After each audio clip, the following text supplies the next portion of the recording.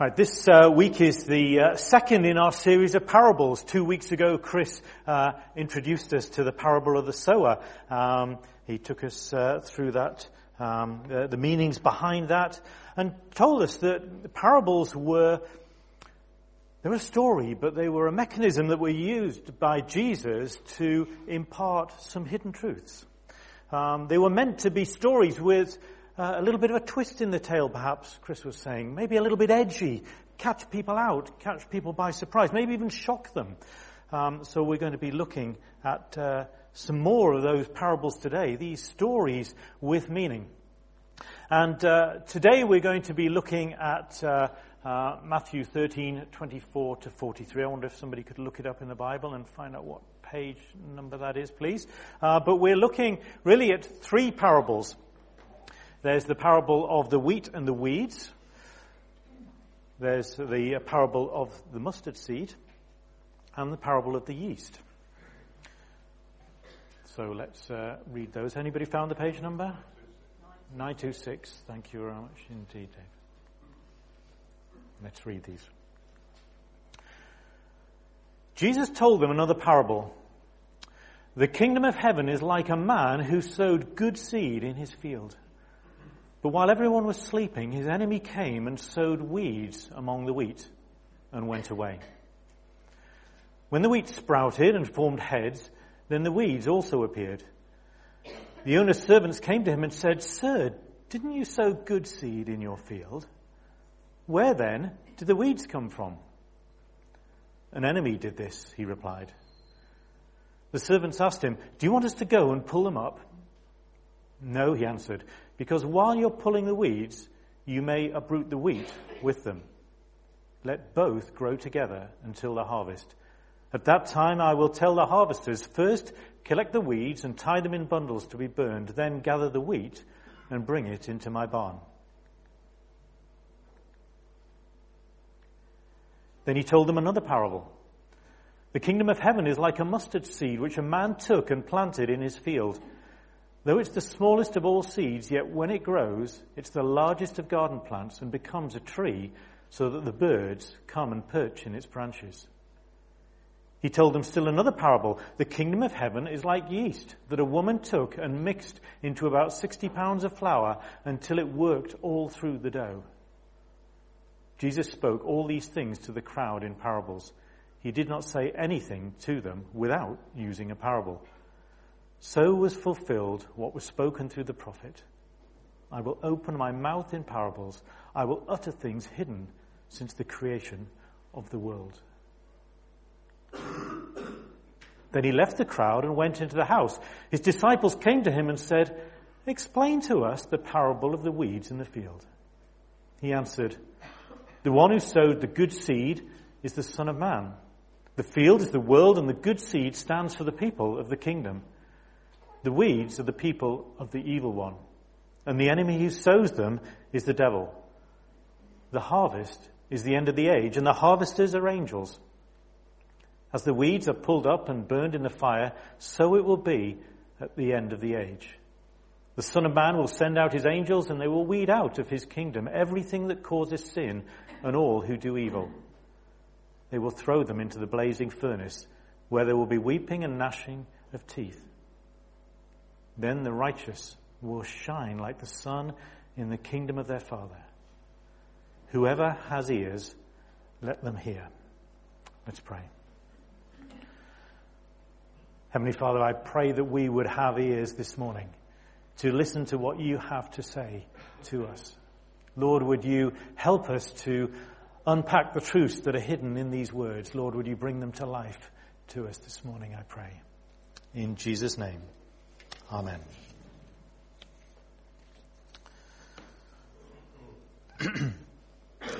So it's kind of helpful, isn't it, with this particular parable, just as it was with Chris's parable that he took us through a couple of weeks ago, that Jesus explains what it means. So, job done. That's the pressure off this morning. But there's a kind of twist in the tail, isn't there? Because right in the middle of that, I don't know if you noticed, but Jesus said, in fulfillment of the prophecy that was given in Psalms, "I will utter things hidden since the creation of the world. That has to imply that there's something going to be a little bit more than meets the eye in these parables. If these parables contain things that are hidden, we're going to have to do a little bit of digging to really understand what's behind them. As Chris was saying before, that parables are easy to understand. They're stories that were familiar. On the face of it, they tell a very simple message. But actually, I really believe that there's more beneath that. I wonder if you've ever read the Bible and you've come across a word that you've perhaps read many times before, and all of a sudden you go, I never saw that before. I never understood what it meant. Maybe you read it in the context of something else that you'd seen and heard maybe in another passage, or something that somebody said in a sermon. You'd go, wow, that's a fresh insight. I'd never seen that before.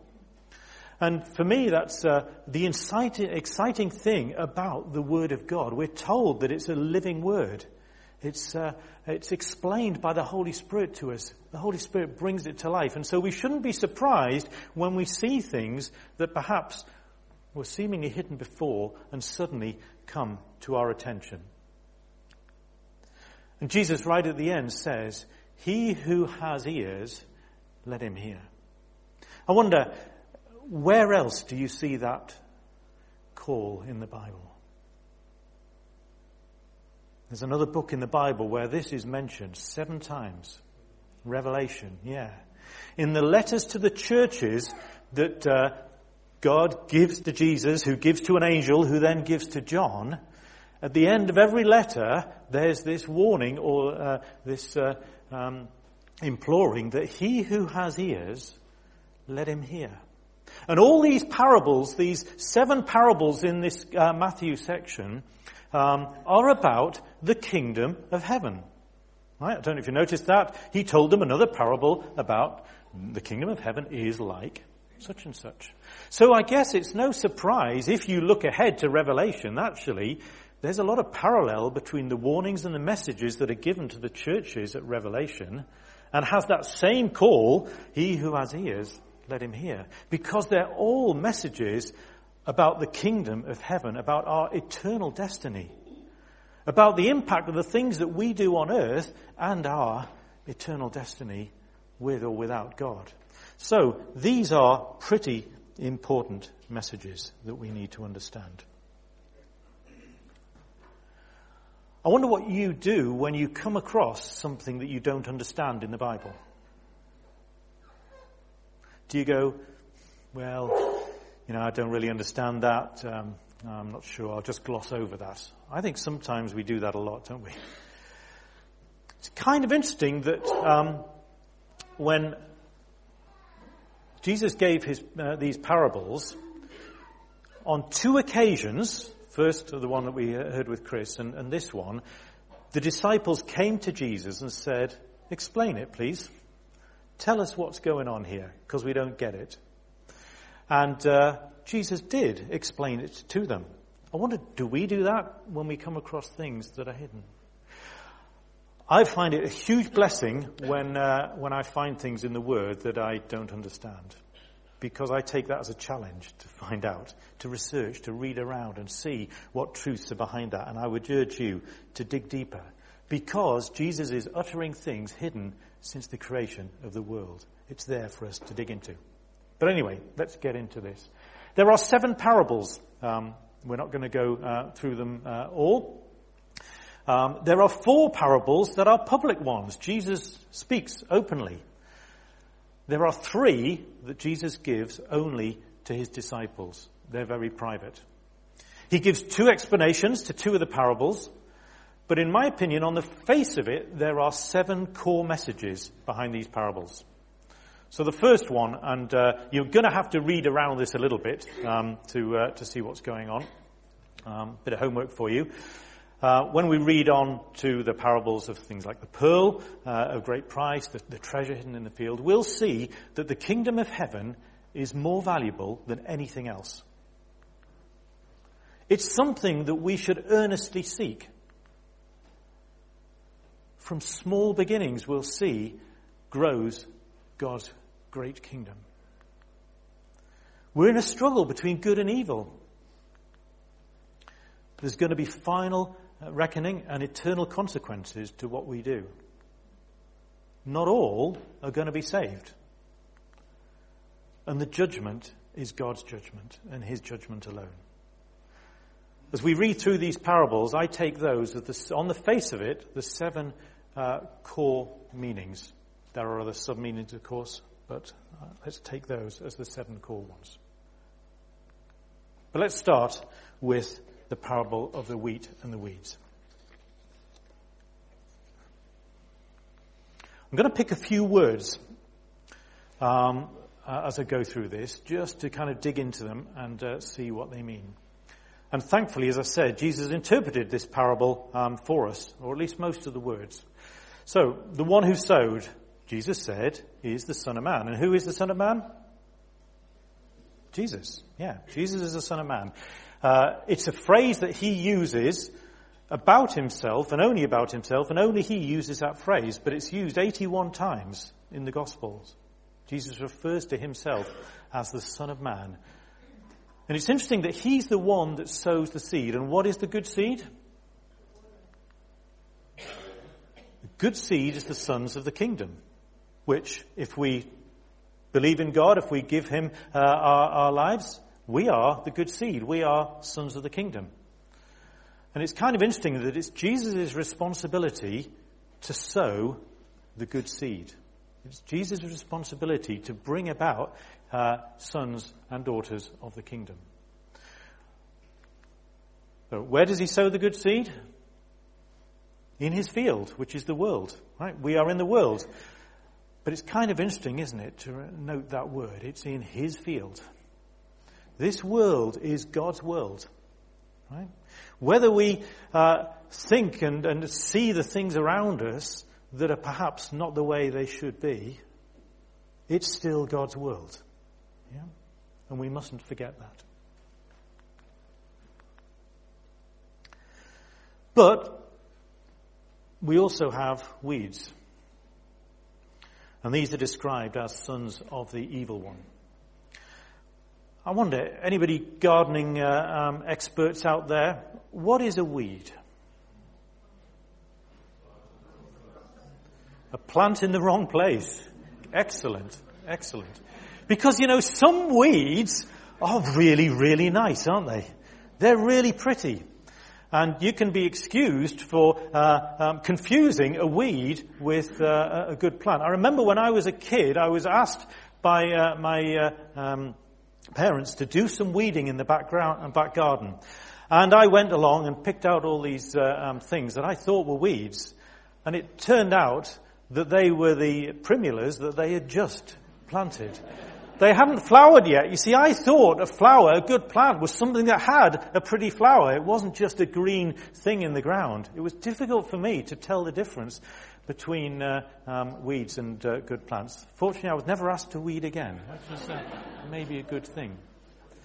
But a weed is a plant that not only grows in the wrong, it's not where it's meant to be, but it's also growing in competition to what you really want. So weeds in your lawn are growing in competition to the grass. Weeds in a flower bed are growing in competition to the flowers. They're not where they're supposed to be. And if you think back that, the sower sowed the good seed in his field, that's what it was like at creation in the Garden of Eden. God said what about creation? It was good. Yeah, it was good. It wasn't like there was weeds there. But as a result of our disobedience, then weeds, thorns, thistles came. Right? They spoiled what was God's good creation. They were like the weeds in the world. They were sons of the evil one. And you might look around and you might see in the world, there's a lot of bad in the world today, isn't there? Yeah? We can't get away from it. And when the disciples, asked, what's going on? Where did these weeds come from? His response was, the enemy did this. A lot of people say to me, how could God allow suffering in the world? How could God allow that situation that Nick shared with us of tragic deaths in families? How could God allow suffering? How could God allow the situation in North Korea where Christians are persecuted? But we get it the wrong way around, don't we? It's not God that does that. An enemy does this. That's what Jesus is saying. And the enemy, of course, Jesus tells us, is the devil.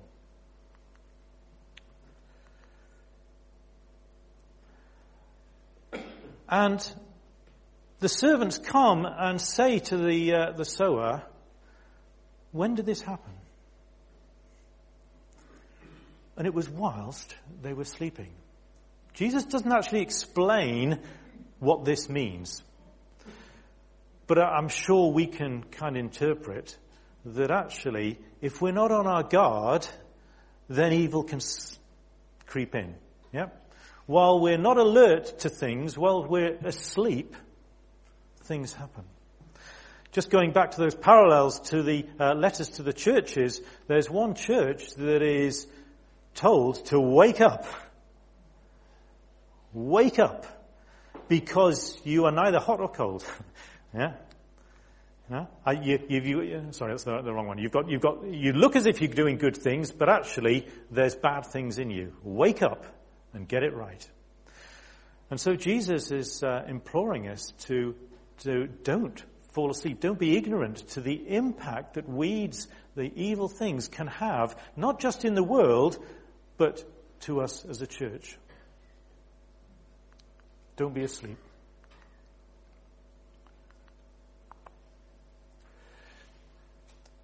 Now, it's also interesting that the difference wasn't noticed. These weeds weren't noticed until the wheat sprouted and formed ears.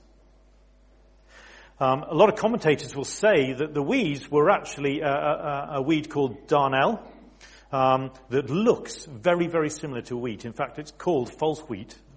It looks exactly the same. But it has this strange property that if you eat it, it makes you feel drowsy, maybe even drunk, right? And if you take too much, it can be poisonous and can kill you.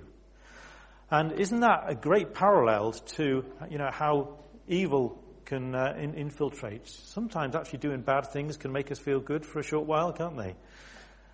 But they can make us feel drowsy to the truth. But how is it that we see the difference when the wheat ripens? It's very interesting that when wheat ripens and gets its full head of seeds, what does it do? It bows its head. But the weeds stand firm and tall and proud. And what a great lesson this is for us, isn't it? That as disciples, as the good seed, it's our responsibility to bear fruit, but to do so bowing in humility. When we're truly bearing fruit for the kingdom, we don't stand proud, but we bow our heads, because it's all about what Jesus has done, not what we do.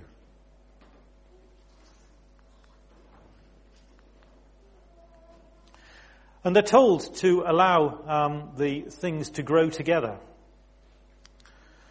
Don't pull the weeds up, because you might damage the wheat. And I wonder what we think about that. Is that a good strategy? Do you do that in your gardens? Do you leave the weeds to go, or do you pull them up?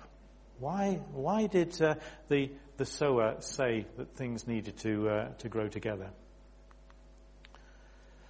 Well, it was important to do so until the final harvest, which is the end of the age,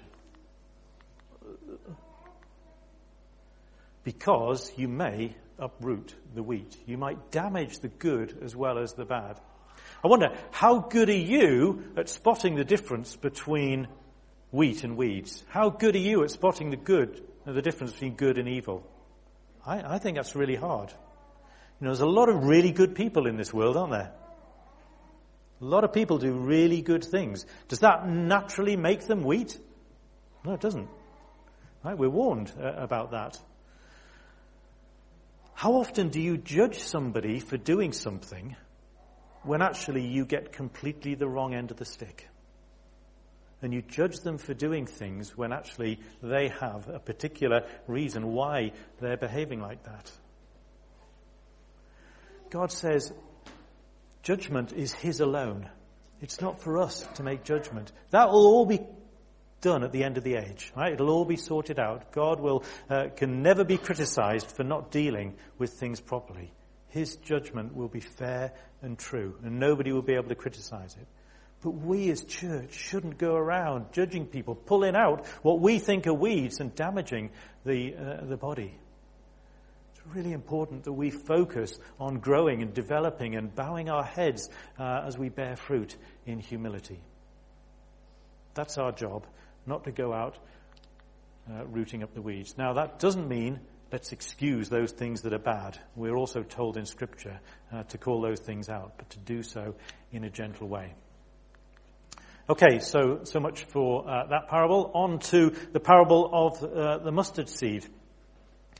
On face value, this looks a very easy parable to explain, yeah? It's a little thing that grows into a big tree, and isn't that a good thing, a good symbol of the kingdom of heaven? Again, I don't know if you gardeners know, Jesus said mustard seed is the smallest of the seeds. Is it? It's not actually. There are smaller seeds than a mustard seed. Orchid seeds are smaller, for example. So was Jesus telling a porky? No, I don't think so, because listen very carefully. Right? Jesus always used things in language, in context, the people that could understand. He said the mustard seed is the smallest of your seeds. The seeds that they would be familiar with. In fact, a mustard seed is, in Jewish tradition, a kosher seed.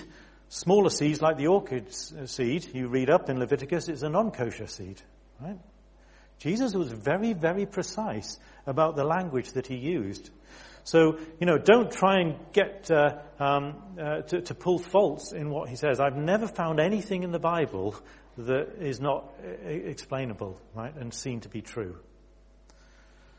But we see this mustard seed, and we talk about it growing into a big tree. Actually, mustard trees, mustard bushes, they're not that big, right? And Jesus said it's a garden bush. It grows into like a tree, not one of the biggest trees, but it's a kind of gangly, ungainly thing, right? They're not particularly attractive trees, are mustard trees. That's a picture of one there.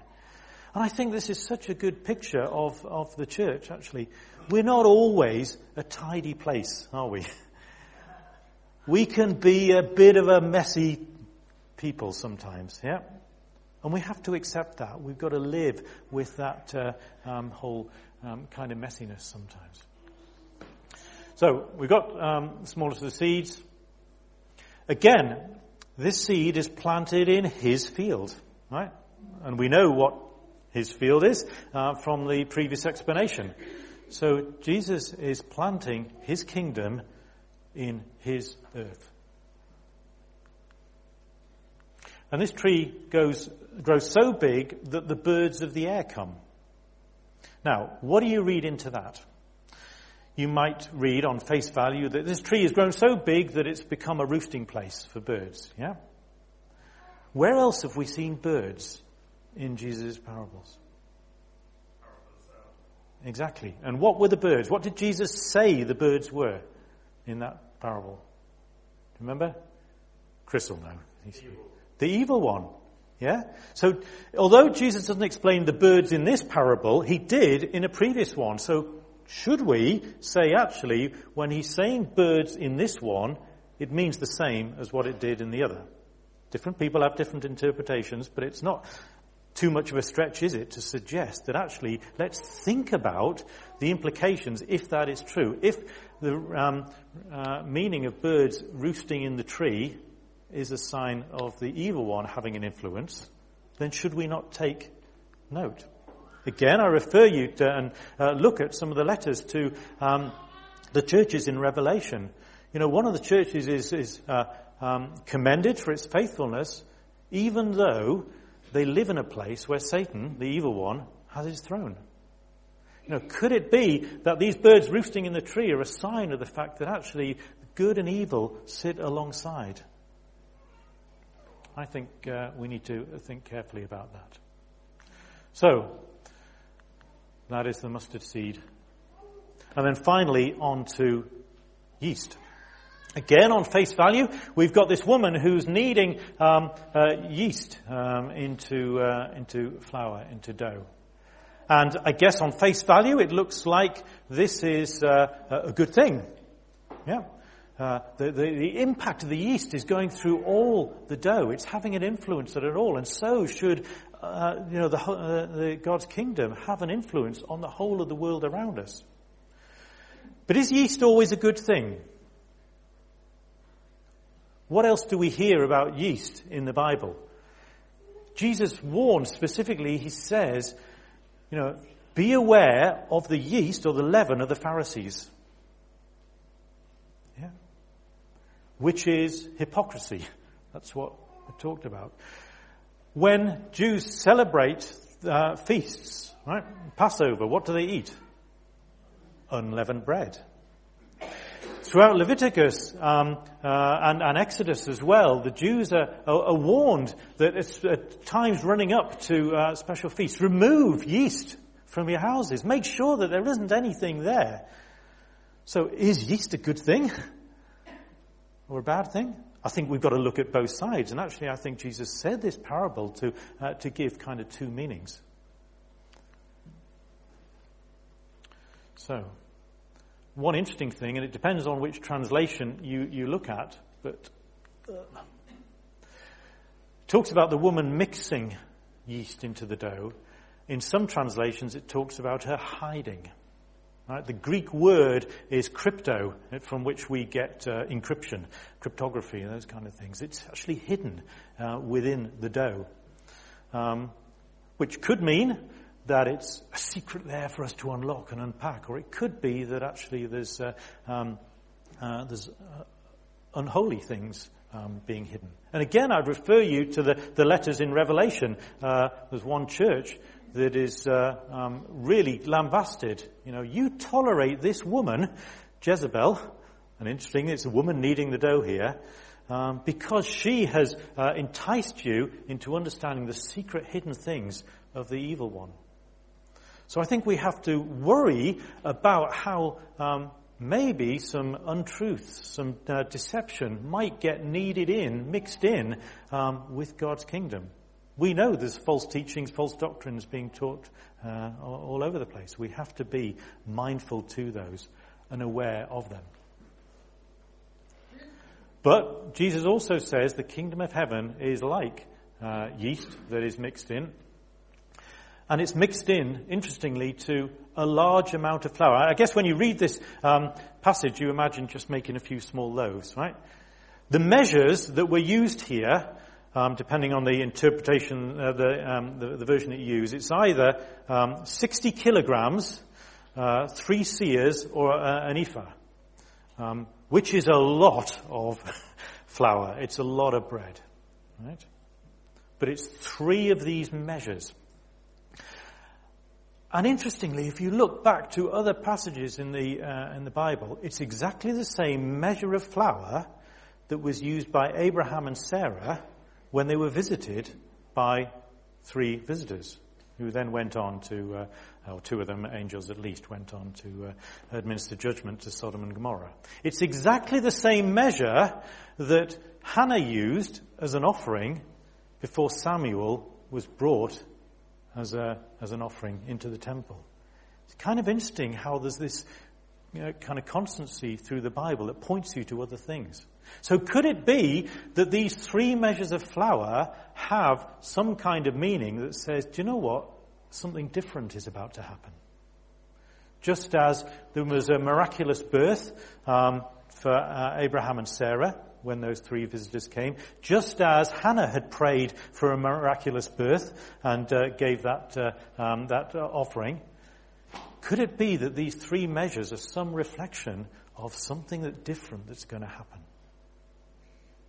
And also, if you look at your Jewish feasts, there is one feast where the Jews eat leavened bread. Anybody like to guess what it is? I'll put you out of your misery. It's the Feast of Pentecost. When we celebrate the coming of the Holy Spirit, could it be that the yeast is also a picture of God is doing something different? God is bringing a new thing in giving us his Holy Spirit to allow us to go out to the world and be a positive influence, an influence that changes the world. So in all these parables, we have this challenge of kind of good and evil sitting alongside. We are the sons of the kingdom, but we also live amongst weeds. We've got that challenge to face. But we have God's Holy Spirit as well. So, in wrapping up, I'm just going to... There's a number of things I'd like just to think about as we take this away. First message is, there are things hidden in God's Word that we need to dig into deeper. I would encourage you, when you come across things that you don't understand or you see, where have I seen that before? That doesn't quite fit. Dig deeper, because God has got real treasures that he wants to unlock in his Word. It is a living Word. Secondly, our job is to be fruitful, to bear fruit, but to do so in humility, bowing our heads in acknowledgement of who God is. Don't be proud in the things that we do. Do it in humility. When we come across weeds, be careful how we deal with those. Right? Don't be judgmental. Judgment is for God alone. Right? Let's not tolerate bad things, but equally let's treat people as part of God's creation. Let's not do damage in trying to root out those things just because they don't go with what we believe. Be aware that there are birds, the evil one, who would snatch away the seed, the gospel. Be aware that there are weeds around us. Don't be deceived. But then last, and most importantly, be positive yeast. There's a verse in Corinthians. I'll just read that to you. It's the right one. It's from 1 Corinthians 5, 6 and 8. Your boasting is not good. Don't you know that a little yeast leavens the whole batch of dough? Get rid of the old yeast so that you may be a new unleavened batch, as you really are. For Christ, the Passover lamb, has been sacrificed. Therefore, let us keep the festival, not with the old bread leavened with malice and wickedness, but with the unleavened bread of sincerity and truth. Let's put aside those things that kind of creep into our lives that are the old yeast, the bad things. Let instead fill our lives with the Holy Spirit that brings that change into the world around us. Amen. Let's pray. Heavenly Father, I thank you that there are so many secrets hidden in your word. I pray that you would give us that real passion to dig in to your truths. And Lord, as we come before your table now to remember you, you said you are the bread of life. As we break bread, it's a symbol of the sacrifice that you paid for us. Help us to really understand what that means. Help us to be your hands, your feet in this world. In Jesus' name, amen.